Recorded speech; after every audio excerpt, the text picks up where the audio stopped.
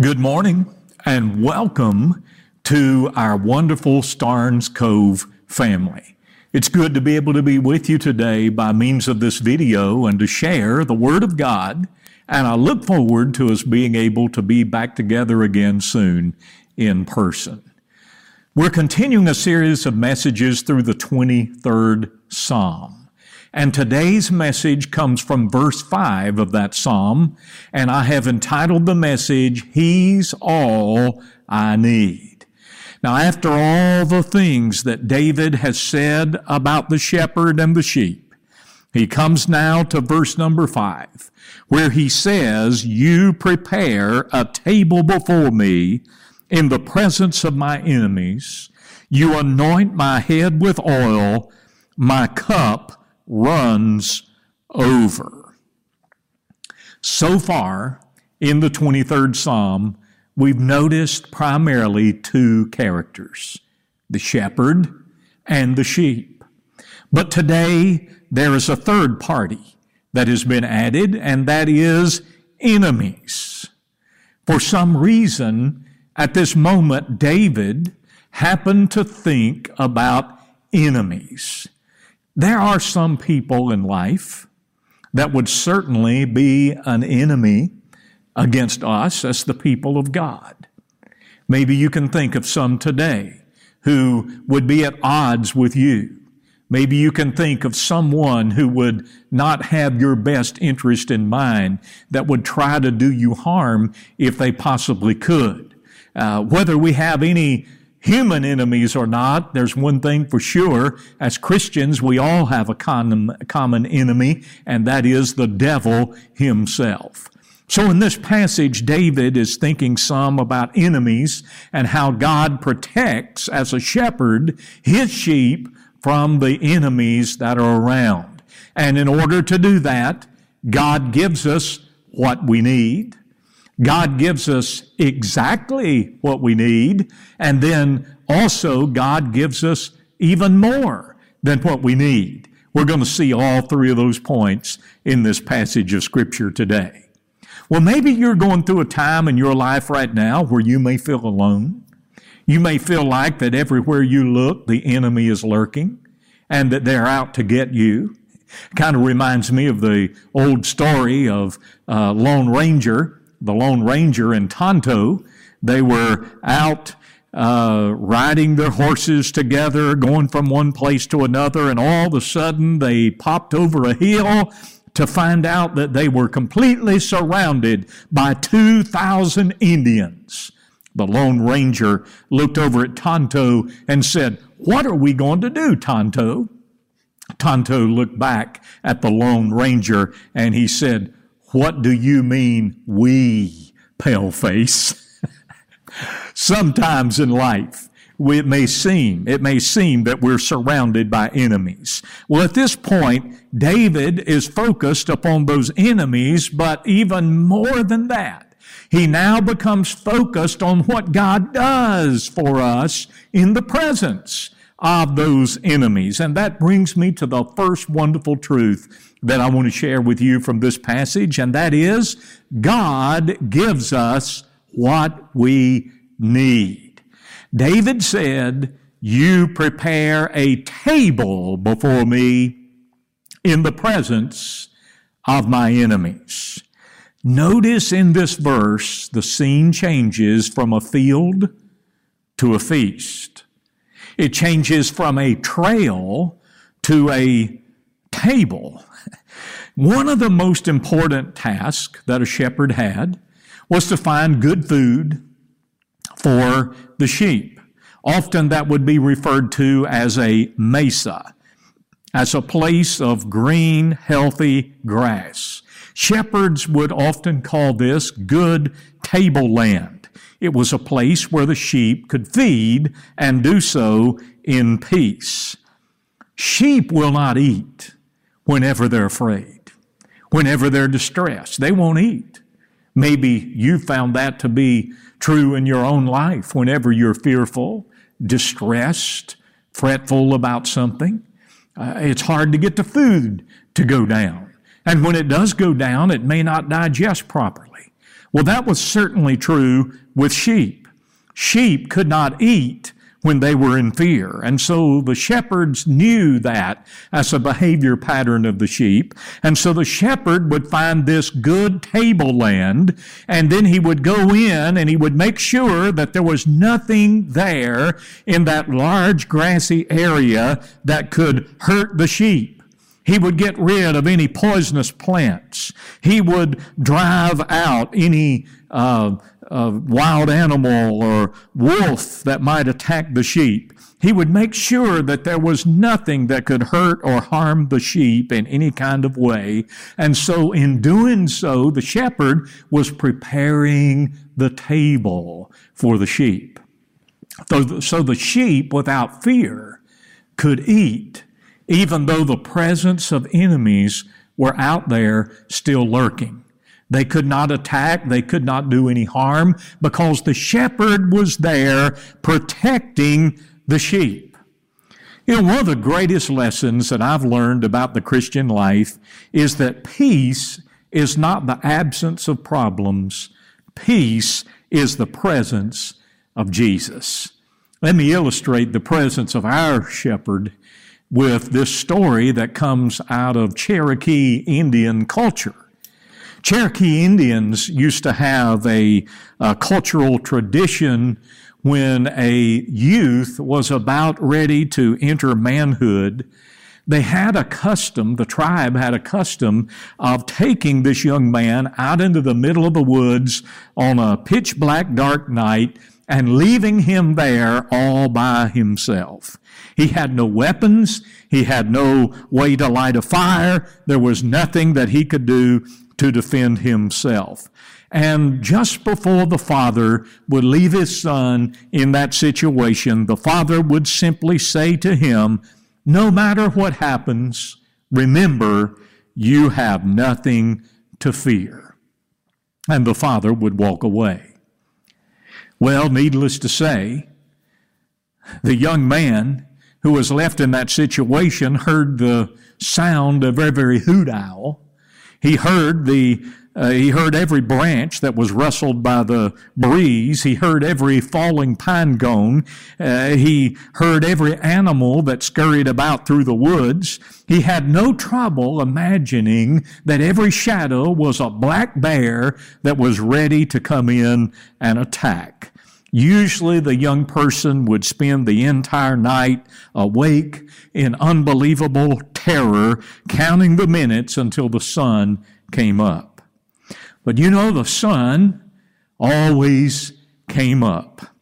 And when it did, the young Cherokee would look around about him, and one of the things that he would notice almost immediately was the presence of his father, who had not left him at all, but had been there only a few yards away from where he was. And the father had weapons, and the father had everything he needed to protect his young son.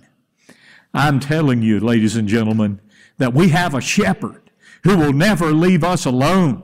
He is always there. He is with us every step of the way, and He will give us what we need. We don't have to fear the enemies who are around us. God has prepared a table before us in the presence of our enemies, and He's protecting us. He's given us what we need. But the second truth in this passage I want you to see is that God gives us exactly what we need. He gives us specifically what we need. The second part of verse 5 says, "You anoint my head with oil." In the Bible, oil was a symbol of the Holy Spirit. Now, oil was very important in the life of a sheep. Oil was important for the sheep because of life's distractions. One of the huge problems that sheep had in the summer was with a little insect known as the nose fly.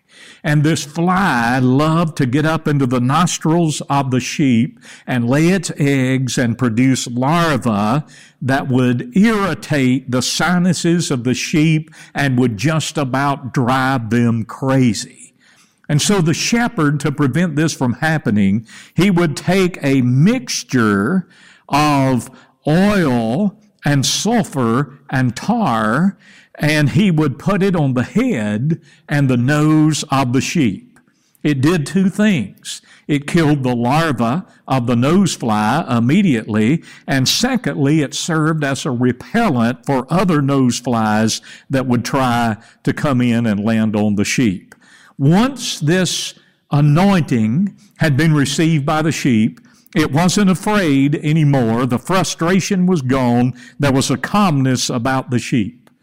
Well, folks, we need the anointing of the Holy Spirit in our lives to protect us against the distractions of life. We all have those distractions that come our way, don't we? Frustrating things, irritating things that can happen to us in life. And it may seem that in a time like we've been going through recently, that there are more of those irritations and distractions than ever, especially when you're out trying to buy a few groceries in the grocery store, or you're at the Lowe's or Home Depot picking up something that you need. People seem to be at a high level of frustration right now. You see it in the traffic patterns of people. As Christians, we're not immune to that, but I'll tell you what we have. We have the anointing of the Holy Spirit, the oil of the Holy Spirit in our lives to help us against the irritations and the frustrations of life, to remain calm and to be at peace.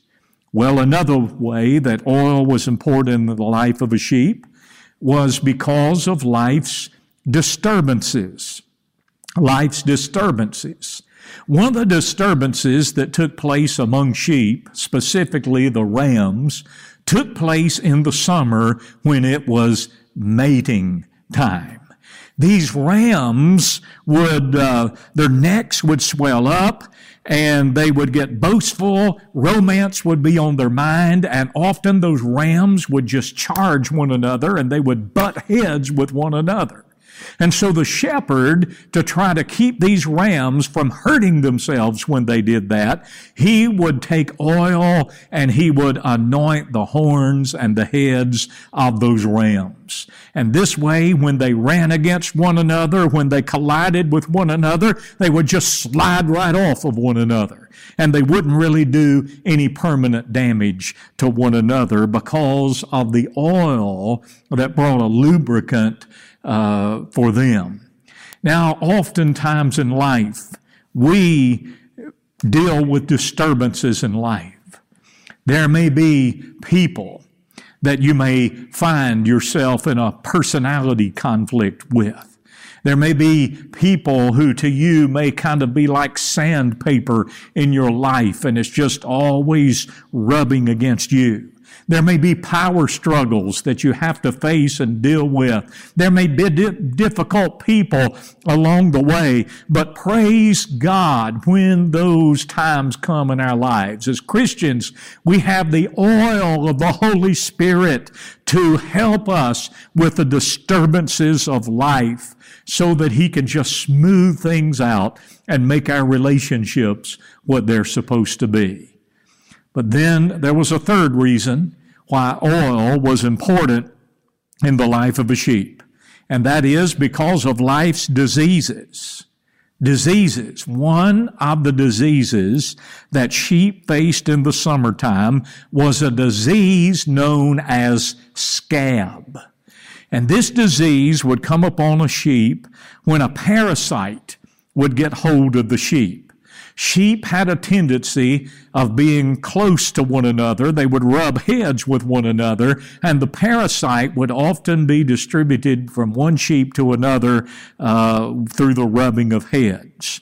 And so the shepherd, when it would find that the sheep had scab and had the presence of those parasites, the shepherd would prepare dips. It took a lot of work to do this, but they would prepare dips and they would fill them with linseed oil and sulfur and a few other ingredients, and they would dip the sheep, they would immerse the sheep in those dips, and it would kill the parasites and keep them from getting scab.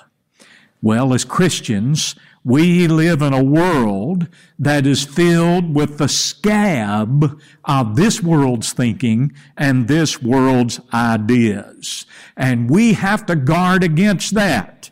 We have to guard against that. This old world has its scab in television and in magazines and in songs and in billboards. And we need the blessed Holy Spirit of God to anoint our minds so that we don't catch the scab of this old world in which that we live in.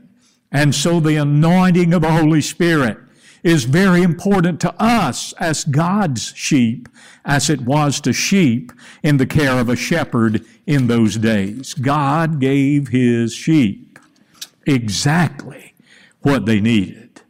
But I'm here to tell you there's a third truth in this psalm in verse 5, and that is God gives us more than what we need. David said, "My cup runs over." In the Middle East, they had a custom in those days that had to do with the filling of a cup. If someone was a guest in your home and you wanted them to be there, the way you welcomed them was to fill their cup to the top. If you wanted them to continue to stay there for a while, maybe continue to engage in conversation, you would keep refilling their cup. But if after a while the cup of the person remained empty for a time, that was a hint, a subtle hint to the guest that it was time to move on. But there was a custom whenever a guest had been there for a good while and it would be typically time to move on, that sometimes the guest would just enjoy the presence of this person so much they would want them to stay just a little bit longer, and so he would come over with the pitcher and fill the cup up to overflowing. It would overflow the cup and some would spill out on top of the table. What the host was saying to the guest was, "I enjoy your presence. Stay here a little bit longer. Let's converse more. I love your fellowship." We have a shepherd that says to us by this act of our cup running over, he's saying, "I love your fellowship.